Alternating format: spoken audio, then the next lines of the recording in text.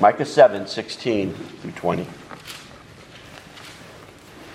The nations shall see and be ashamed of all their might. They shall lay their hands on their mouths, their ears shall be deaf. And they shall lick the dust like a serpent, like the crawling things of the earth. And they shall come trembling out of their strongholds. They shall turn in dread to the Lord our God, and they shall be in fear of you. Who is a God like you, pardoning iniquity, passing over transgression for the remnant of his inheritance?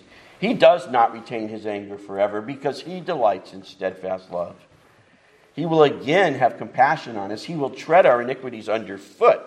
You shall cast all our sins into the depths of the sea. You will show faithfulness to Jacob and steadfast love to Abraham, as you've sworn to our fathers from the days of old. Father, we are blessed to know that this is your holy word. We pray that your Holy Spirit who wrote them would implant them deeply in our hearts, so that we would hide them in our hearts, so that we would not sin against you. We pray in Jesus' name. Amen. Amen. Please be seated.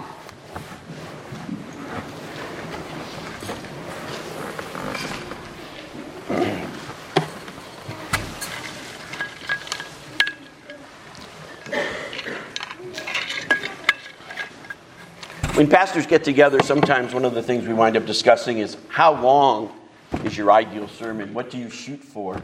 And for some, it's, I don't ever look at the clock. For our brother Dan Overdine, who preached at Long Beach for many years and their worship service was live on the radio, he had to have only a 30-minute sermon. And the service itself had to be exactly 1 hour long. And many of you have not ever asked me this question, but just so in case you're interested, I generally try to have as a goal about a 40-minute sermon. And I share that with you today because last week, as we covered Micah 7:11-15, we did preach that for that 40-minute period or so and reflected on that day, the term that our prophet used to talk about the time of and between the first and second advents of Jesus. We saw that phrase in verses 11 and 12. And that day included, of course, Jesus' incarnation. It included his earthly ministry, his death, his burial, his resurrection, his ascension, and even includes his ongoing reign now in glory as our ascended Lord. His kingdom, we reminded ourselves of in verse 12, is extending worldwide from sea to sea and from mountain to mountain in Micah's words. And it's a kingdom full of marvelous wonders, as we ended last Lord's Day sermon in verse 5. Yet even in that expanded kingdom, not all nations, not all citizens will bend their knee to King Jesus in this life. And as we begin our sermon this Lord's Day with verses 6 and 7, we really could have included them last week if time had permitted, because we are coming back to that theme of in that day. And in that day, of course, again, we've referenced that's the day in which we now live. And we see here, sadly, that sinners remain in that day and the doom that awaits them when Christ returns. But we overall have a picture for us then of the great wickedness of men since the fall of Adam in the garden. And it serves to more vividly demonstrate just how gracious our God is as he extends his great forgiveness for sins. And that's how we end the book in verses 18-20. So first then, let us note man's great wickedness, and then secondly, let us note God's great pardon from our text.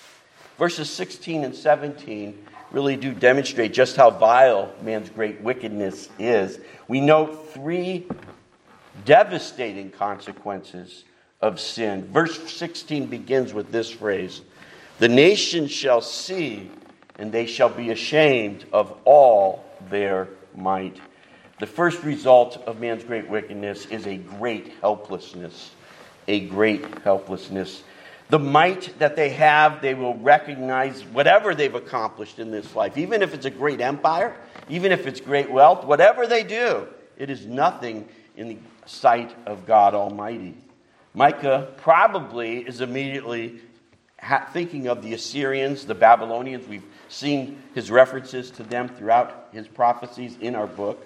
And all citizens of these lands will see the wondrous works of God, as we talked about at the end of verse 16. And as a result of that, they will recognize just how impotent they are before that great God. All the citizens will see how God restores his people and then brings devastation upon them. And thus they will be then ashamed of their useless might. And thus they will have to put their hands over their mouths, as verse 16 continues to tell us. They have nothing to say to Almighty Jehovah in their helplessness. Their ears will be deaf to Jehovah's message because they remain spiritually in their sin. Well, that's true, of course, not only for the Babylonians, for the Assyrians, but it's also true for those in our day, that great day of Micah, because the spread of Christ's church will continue, and they will not be able to stop it. And one day they will have to acknowledge their helplessness before the God, before whom the God they've sinned against. And as we've said throughout our sermon series in Micah, we really cannot understand the book of Isaiah or the book of Micah without recognizing that these are contemporaries who had much the same theme. And Isaiah proclaims the truth that wicked men, regardless of what power they may possess on earth, have no hope to defend themselves when confronted by Almighty God. So if you'd like to turn to Isaiah 40 with me, some of you may recognize this wonderful passage that begins with the words of encouragement, comfort, comfort you, my people. And the text goes on to remind us the reason for that comfort is God's enemies will be completely destroyed. Notice how Isaiah says, sinful men are helpless before God. Verse 15, behold, the nations are like a drop from a bucket, and they're accounted as dust on the scales. Behold, he takes up the coastlands like fine dust. Wicked sinners are nothing but dust before God, a drop in the bucket that will soon disappear. And if we didn't understand that poetry, Isaiah makes it even more plain in verse 17. All nations are as nothing before him. And if that's not bad enough, they're accounted as less than nothing. They are complete emptiness, helpless, hopeless against a holy God. In verses 21 through 23, continue that theme. Do you not know? Do you not hear? Remember, their ears are deaf, Micah tells us. They can't hear. Has it not been told you from the beginning? Have you not understood from the foundation of the earth that he who sits above the circle of the earth and its inhabitants are like grasshoppers, who stretches out the heavens like a curtain, he spreads them like a tent to dwell in, who brings princes to nothing. Remember, the mighty in Micah are impotent. These princes can do nothing, and rulers of the earth are emptiness, just like the rest of mankind was seen as empty in verse 17.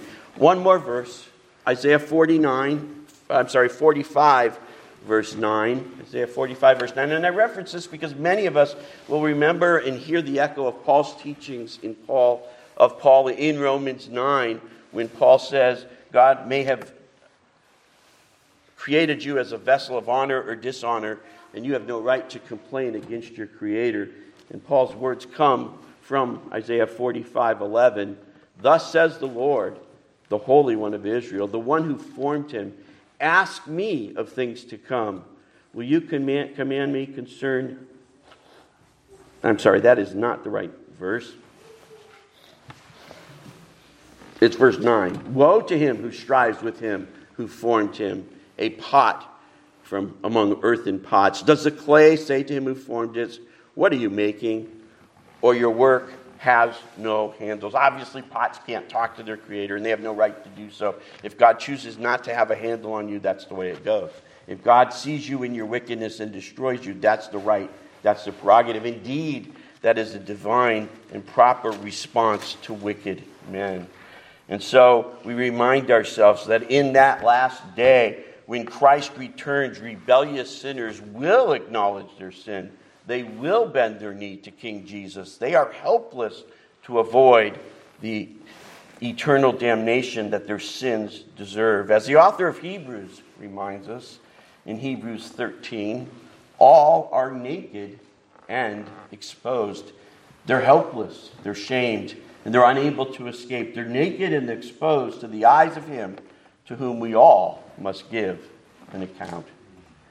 So turning back to our text in Micah, then we see man's great wickedness doesn't just result in helplessness before God. It also results in great humiliation before God as well. Helplessness and then humiliation. Verse 17 tells us, they shall lick the dust like a serpent, like the crawling things of the earth. I assume most of us immediately were reminded that wicked sinners face the same humiliation that Satan and the serpent faced as part of the great curse as soon as Adam, the first man, became the first sinner in the garden. And so Genesis 3:14 tells us, because you've done this, cursed are you above all the livestock, above all beasts of the field. On your belly you shall go, and dust you shall eat all the days of your life. The same curse, the same humiliation for unrepentant sinners will take place as happens to Satan and the snake in the garden. And so our next phrase, we're reminded rather in that famous messianic psalm, Psalm 72, that Chuck read for us during the distribution of the Lord's Supper last Lord's Day. Pay good heed to Micah 7:12 while I read Psalm 72, 8, and 9. Notice the incredibly similar language here. May he have dominion from sea to sea and from the river that is Euphrates to the ends of the earth. May desert tribes bow down before him and his enemies lick the dust. That was Psalm 72, 8, and 9. Again, very similar to what we read in Micah 7:12. So then, we clearly see great humiliation. And it's also compared in our next phrase in verse 7 to those who are like the crawling things of the earth. And some of your translations may have worms. It's really hard to identify what animals are involved here.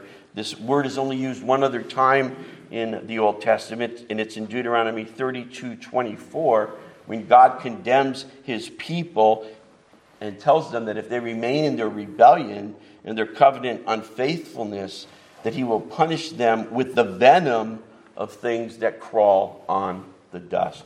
I am no expert in this area, but I'm not sure that there are too many worms that have venom in them. Perhaps you can correct me at the end of worship if you know better than I. But it doesn't matter a whole lot what crawling things it is referencing at this point. The point is, the people here who rebel against God are in that same cursed position as his people were if they rebelled against him, as Satan himself is, as the snake was in the garden.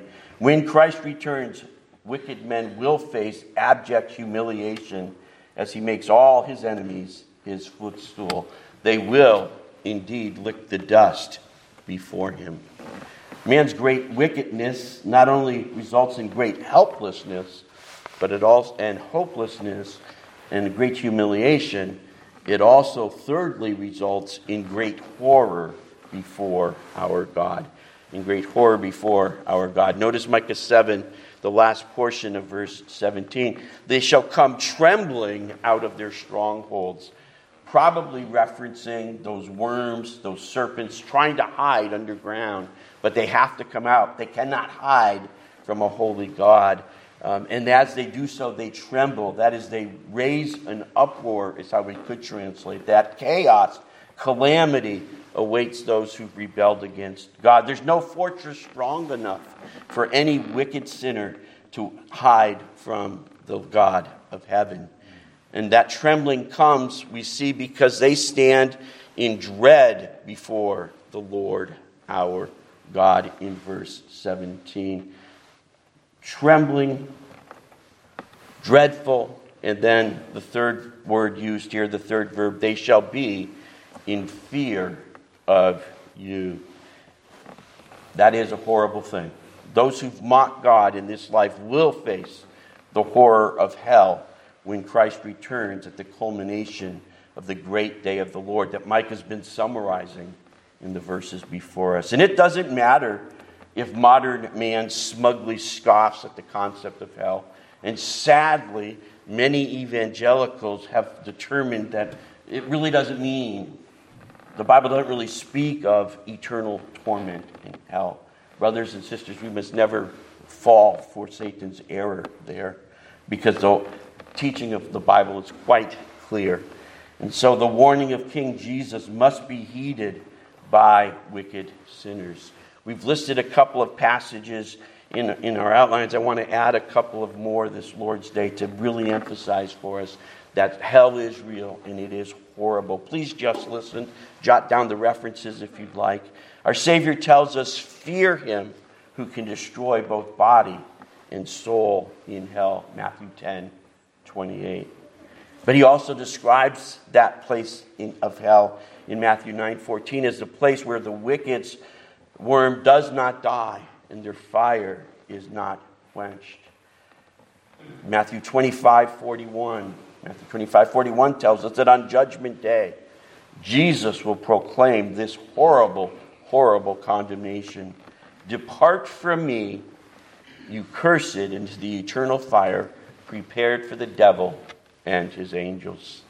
Wicked men will spend eternity facing the horrors of hell along with their father, the devil. Jesus' apostle John further enlightens us in Revelation 20:10 and 21:8. Revelation 20:10 and 21:8. Remember, the Holy Spirit inspires John to write these words.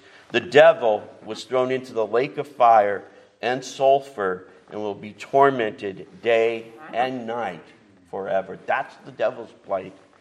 But the cowardly, the faithless, the detestable, murderers, sexually immoral, sorcerers, idolaters, and all liars, their portion will be in that same place, in the lake that burns with fire and sulfur. The same curse and the same eternal damnation awaits wicked sinners because sin is that great before a holy God. Well, some of you may be asking this Lord's Day, is there no escape from these awful consequences of this sin? Are all sinners doomed to helplessness, humiliation, and the horror of hell because of our wicked rebellion against God? And it is my great joy and it is my great privilege, as I do each Lord's Day as a minister of the gospel of the Lord Jesus, to answer resoundingly, praise God, yes, there is an escape. Romans 6:23 says the wages of sin is death. That's for all men. All men stand as wicked before God. They deserve his wrath and curse. They are helpless. They are humiliated. And they stand in horror. But thanks be to God, the verse in Romans 6:23 continues. But the free gift of God, the gift that none of us deserve, but God graciously gives to us who are his people, is eternal life in Christ Jesus, our Lord. Amen. And Paul also in another place tells us how that takes place. In 2 Corinthians 5:21, Paul says, for our sake, that is for the sake of sinful man, God the Father made his Son Jesus to be sin for us, even though Jesus knew no sin. See, the perfect God-man took our place on the cross. He suffered the helplessness, the humiliation, and the horror of God's wrath that our sins deserved, so that we now might become the righteousness of God. And to be made right with God, to escape his wrath and curse, we must repent. You must repent of your sin. You must hate it and forsake it and turn in faith to the Lord Jesus and trust only in him to save you from your sins. If you have never done so before, do so now, because God is a holy God who must and who will bring eternal consequences upon unrepentant wicked men who do not trust in Christ to save them from their sins. But brothers and sisters, our reminder today of the reality of hell should really cause us all who have truly repented and turned in faith to Christ to be even more zealous in our evangelism. Because if we really believe in the eternal punishment of unrepentant men, We should be more eager and bold in proclaiming to our lost loved ones, our friends, our relatives, our neighbors, that they need to embrace Christ and they must flee to him in order to escape the wrath that is to come. As we consider the wickedness of men, we don't have to end there. We rejoice now as we continue in our study of Micah, and as we conclude our time together in Micah by rejoicing in the greatness of God's pardon for sinners. And as we turn our attention back to our text, I really do hope that our time together in Micah over the past few months has helped dispel something that so many people foolishly believe about Old Testament prophets, and that is that they only speak of gloom and doom, they only harp on people's sins, and they emphasized only God's wrath upon sinners. We've had 3 cycles of prophecies in the book of Micah. I don't remember if you recall that, but in all 3 cycles, yes, there was an emphasis on sin. Yes, there was an emphasis on judgment, but in all 3 cycles, it always ended with a call for restoration, a promise of deliverance, the joy of knowing salvation comes to God's people. And that's true, by the way, Isaiah all the way through Malachi. There's always that hope. There's always that trust. And of course, we recognize that salvation ultimately comes from the promised Messiah from the prophets, whom we know as the Lord Jesus Christ, who came to bring redemption to his people. And so as we end today, our time with Micah, noticing the great contrast once more between God's great pardon and man's great wickedness. Micah asks a rhetorical question at the beginning of verse 18. Who is a God like you, pardoning iniquity? It's really a play on words. Micah's name means who is like Yahweh, who is like our covenant God, who pardons iniquity. And of course the answer is no one. Pardon means to take away or to remove. And in our context, we're talking about taking away our sins or forgiving them, if you will. There is no other God who forgives sins like Jehovah. God's great pardon then reveals his unique nature. God's great pardon, first of all, reveals his unique nature. Pagan nations around Israel constantly received sacrifice upon sacrifice upon sacrifice, but those people never knew if their gods were appeased. I don't know if any of you have ever read any of Greek myths, but you never knew if Zeus was going to be happy with you no matter what you did, or the others in the Greek pantheon. They acted more like human beings, or just more like human beings, really, than God himself. And today I want to bring up Islam, because Muslims dutifully perform the 5 pillars of Islam. We won't go through all 5 of them right now, but they're all based on works that they hope will appease and make Allah happy. Let me just bring up one now, because we are in the month of Ramadan, where they think if they fast from sunrise to sunset, somehow Allah might be happy with them. And the emphasis there is on might be. Because even though these 5 pillars are supposedly the bedrock of Islam, and they are revealed in supposedly to Muhammad, there is no guarantee on Judgment Day that Allah will be satisfied. It really depends on his mood, or how he's feeling at the time, or what his desire is at the time. Isn't it amazing that we don't have to worry about that, brothers and sisters? Who is a pardoning God like our God? No one. Amen. Only the God of heaven can be described in this way. Verse 18 ends, he delights in steadfast love. He delights in steadfast love. That's the word that we often use, and we've mentioned often Hesed, which refers to his covenant faithfulness, can mean kindness, can mean grace, mercy, loving kindness, so many different ways to interpret this verse. But please don't lose the point. The point is God is faithful to his covenant people. He forgives. He pardons their sin because it's part of his nature. He will again have compassion on us. We read at the beginning of verse 18 as well. This is indeed a loving God, a unique God with his love for his people. Would you turn back with me, if you want, or give good heed once more to the prophet Isaiah, that contemporary of Micah. And we want to turn to Isaiah 43, verse 25. I will tell you, I'm convinced this is a verse that we too often ignore, I think, in our talking about God's nature and his attributes and who he is. So notice in Isaiah 43, verse 25. This is Jehovah. This is God speaking. And he says, I am he who blots out your transgression. And you might think the next statement's going to be for your sake because you're sinners. But notice what it says. I blot out your transgression for my own sake. See, God is such a loving, forgiving, pardoning God, full of compassion. It's just what he does. It is his nature. That's who I am, and that's what I do. So I'm forgiving you for my own sake, and I will remember your sins no more. Who is a pardoning God like our God? No one. Thanks be to God that that's the God that we have as our covenant God. That's the one with whom we rejoice this Lord's Day. Would you turn over to Isaiah 55? These words will be probably more familiar to us. This is a wonderful passage reminding us of the forgiveness that we have in Christ and the joy that accompanies it. Isaiah's told us it's one that we can't buy with milk, we can't buy with our own money, but we're told to come buy and eat like wine and milk. And then the prophet tells us in verse 6, seek the Lord while he may be found. Call upon him while he is near.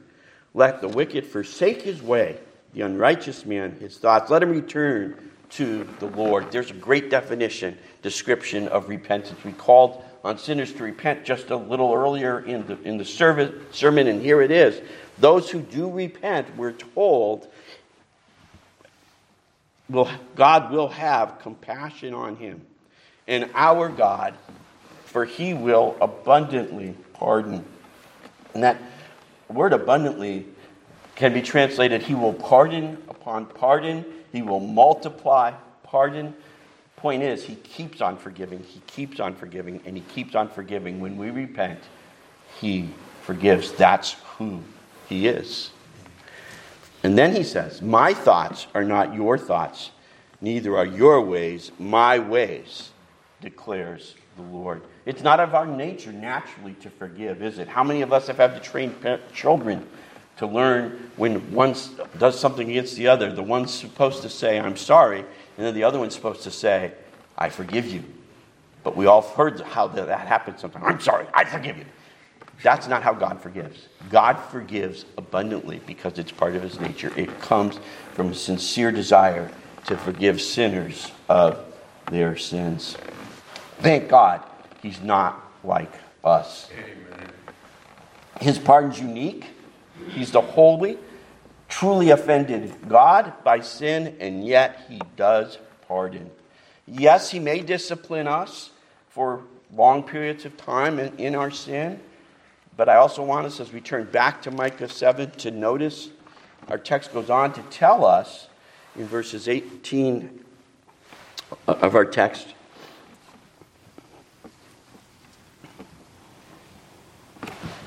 Well, no wonder why it looks strange. I'm in Zephaniah. All of a sudden, none of these words were the same. Micah, I'm back. Here's what it says. He doesn't retain his anger forever. Why? Because he delights in steadfast love. He will again have compassion on us regularly, repeatedly, ongoing forgiveness, no matter how often we sin. When we genuinely repent, he genuinely forgives. He genuinely pardons. He doesn't retain his wrath upon his people for long. David had the same sentiment in Psalm 30, verse 5. Remember, David, who committed all kinds of wicked sins, could say this, his anger is but for a moment. His favor is for a lifetime. And if I can expand on that, he may discipline us throughout this life, but his favor will be upon us throughout eternity. Weeping may tarry for the night, but joy comes with the morning. And why does that joy come? It comes because, according to our text, he delights, end of verse 18, in steadfast love. Joy comes to us because our pardoning God delights in forgiveness. And so not only do we see in our text before us the uniqueness of God's pardon, but we also see the greatness of God's pardon as well. it's seen in this way. It removes both the guilt and the penalty of sin. It removes both the guilt and the penalty of sin. As we examine verse 18, the two words used for sin and the two verbs used to tell us how God deals with them, that will help us understand more clearly that idea. First of all, the guilt of our sin. The word iniquity. One has defined it this way, Lutheran scholar Theoletisch, and I think this is a great definition.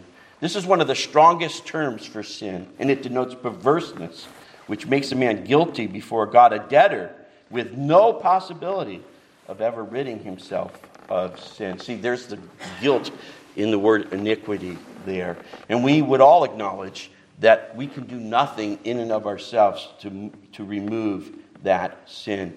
We read Titus 3, verses 4 through 7 as our assurance of pardon because we were reminded there it's not by works of righteousness that we have done, but it's according to his mercy that he saved us. The work of the triune God was involved in that salvation in Titus 3, 4 through 7 as well. So the guilt's removed. As he pardons, he takes it away. But notice the next word, the word transgression, used in verse 18 for sin. And transgression is an emphasis on rebellion or offense against God, but he passes over it. The word is used for travelers as passing over, as in they pass over a city or they pass by a city on their journey. And we're also reminded from 1 Corinthians 5:7, Christ is our Passover. God passes over our rebellion because Christ has died for us. And so we are reminded that God's pardon is so great because it has removed the guilt and the penalty of our sins. But it's also so great because it's complete and it's irreversible. It's complete and it's irreversible. Notice the end of verse 19. He will tread our iniquities underfoot. He will cast all our sins into the depths of the sea. Tread underfoot indicates complete victory over sin, over its guilt, over its power, over its penalty.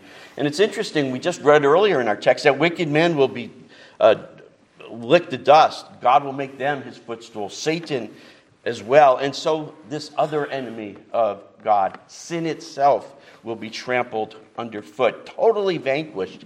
And it never will or can overcome God, and we know that. But let me assure you, beloved, it can never and it never will overcome us as God's people, because he promised to pardon us, and he keeps his promise within as part of his nature. And yes, we may rebel and sin against our God, but it will never result in the full guilt and punishment that our sin deserves. Why? God has cast them into the depths of the sea. They're fully removed. They'll never resurface. And one has said it this way: God has not only cast our sins in the bottom of the ocean, he's put up a no fishing sign as well. Satan can't bring those sins up again. God's taking care of them. And we ought not to we ought to mourn, of course, and grieve over our sins. I recognize there's a balance here, but we should never grow into despair over our sins if God's cast them into the bottom of the sea. See, there's no need, beloved, to wonder if your sins are forgiven or if you can be defeated by them. God's pardon is complete. It's irreversible. And it defeats both the guilt and the power of sins. And it reveals his unique nature. And we read Psalm 103 and we read Colossians 2 earlier. And I want to just briefly go back to them because these passages wonderfully reinforce the truths that we have seen before us already in our text this Lord's Day. We won't read all of Psalm 103 again. Let's just turn to the heart of it in verses 8 through 12. Notice again, God's Holy Spirit inspires Micah just as much as he inspired the psalmist. No wonder we have these same truths brought up for us. Verse 8, the Lord is merciful, he's gracious, he's slow to anger, he's abounding in steadfast love. This is his nature. It is his unique nature. He is a pardoning and a forgiving God. Verse 9, he won't always chide, nor will he always keep his anger forever. His anger turns to compassion, as Micah reminds us. In verse 10, He does not deal with us according to our sins. He doesn't repay us according to our iniquities. He removes the guilt and the penalty of our sins. And then image that Isaiah used in Isaiah 55, for as the heavens are higher or above the earth, so great is his steadfast love to those who fear him. Micah said, our sins are cast into the bottom of the sea. Our psalmist says, as far as the east is from the west, so far does he remove our transgressions from us. Full pardon takes place. It's complete and it's irreversible. And of course, that pardon would never have taken place and will never take place apart from faith in the Lord Jesus, the one who died for sinners on the cross. And that's why our New Testament reading was Colossians 2:13 through 14. And once more, we see the forgiveness of sin. God's great pardon clearly on display in these verses for us.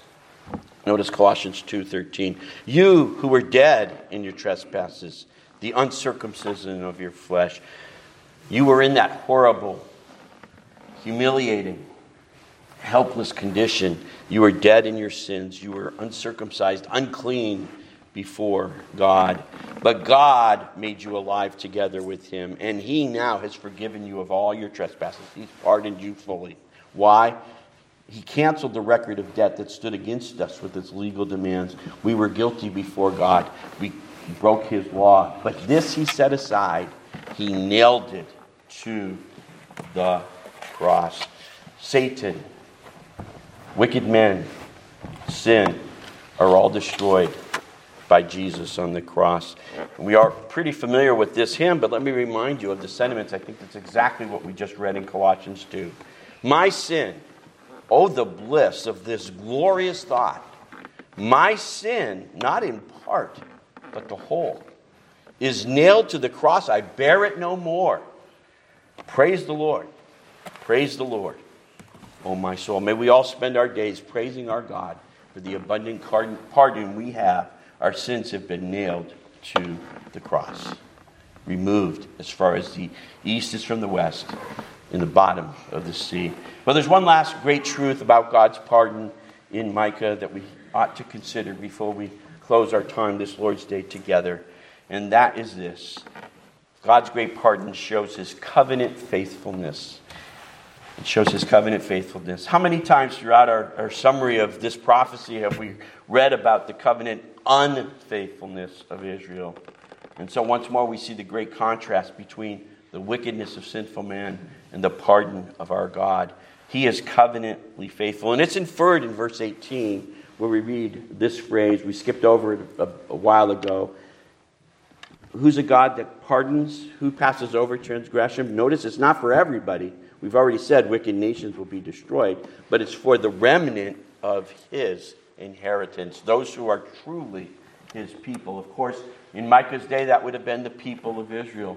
And in our day, we recognize it's God's church. He gathers together his church from all corners of the earth, and he pardons the sins of the elect. That's something we can be assured of in Scripture. We have a second reminder of the covenant nature of God's pardon. We've already mentioned it, and that is the word hesed appears. Anytime you see that word, loving kindness, mercy, steadfast love, we have it reappear in verse 20 as well, the steadfast love that God displayed to Abraham. Anytime you hear that in the Old Testament, know that we're talking about God's covenant dealings, his kind covenant dealings with his Old Testament people.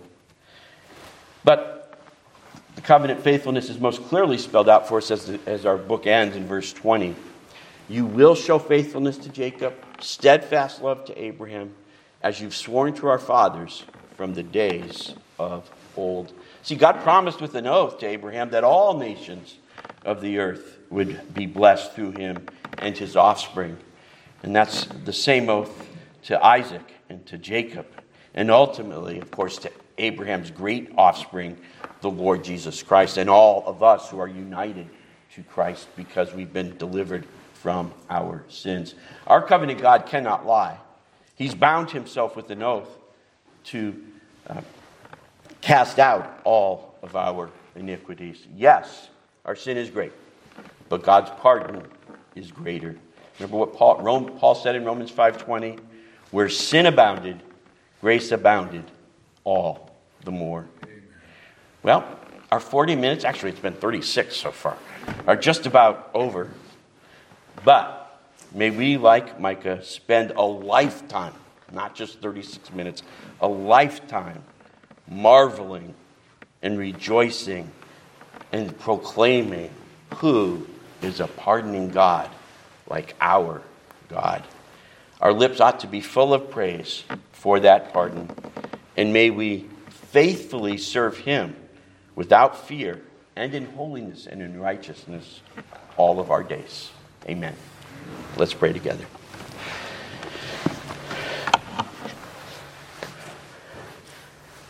Father, we know that your great apostle Paul at one point said, "But for the grace of God, there go I." And we would proclaim that as well. We, left in our sinful condition, would be no better than the wicked men that we've read about today. We deserve that humiliation, that hopelessness, that helplessness, the horror, the dread of you, a holy God. But thanks be to God, you've poured out your wrath upon our Savior. You've nailed our sin to the cross. So help us to recognize that we bear it no more, and we spend our lives rejoicing in that. That doesn't mean then we freely live however we want. Quite the opposite. We ought to be those who, because of that great grace in Christ, live with lips of praise, but with lives of sacrifice. Father, would you help us to be ready to repent, because we know that it is in your nature to forgive those who truly do repent. Help us not to grow in despair over sin. Our great adversary, Satan, knows his doom is sure, and he wants us to be doomed as well. So help us to remember that you have cast our sins into the sea, and we need not go back and fish them up again. But Father, we would also cry out to you that we would recognize the reality of hell. We know it's true. We would proclaim that truth readily on our lips, but help us to live as if we truly believed it. Help us to see sinners doomed for perdition, and our desire would be that they would turn from their sin and embrace the Lord Jesus. Father, we also would cry out to you that if there are any here who have yet to turn from their sin and embrace the Lord Jesus, would you grant them the repentance and faith that would allow them to know what it means to have a pardoning God like our God, who would know what it means to rejoice in a God who is covenantly faithful, who has promised to forgive his people. Once more, we thank you for Jesus. We thank you for that forgiveness. And we do pray in Jesus' name. Amen. Amen.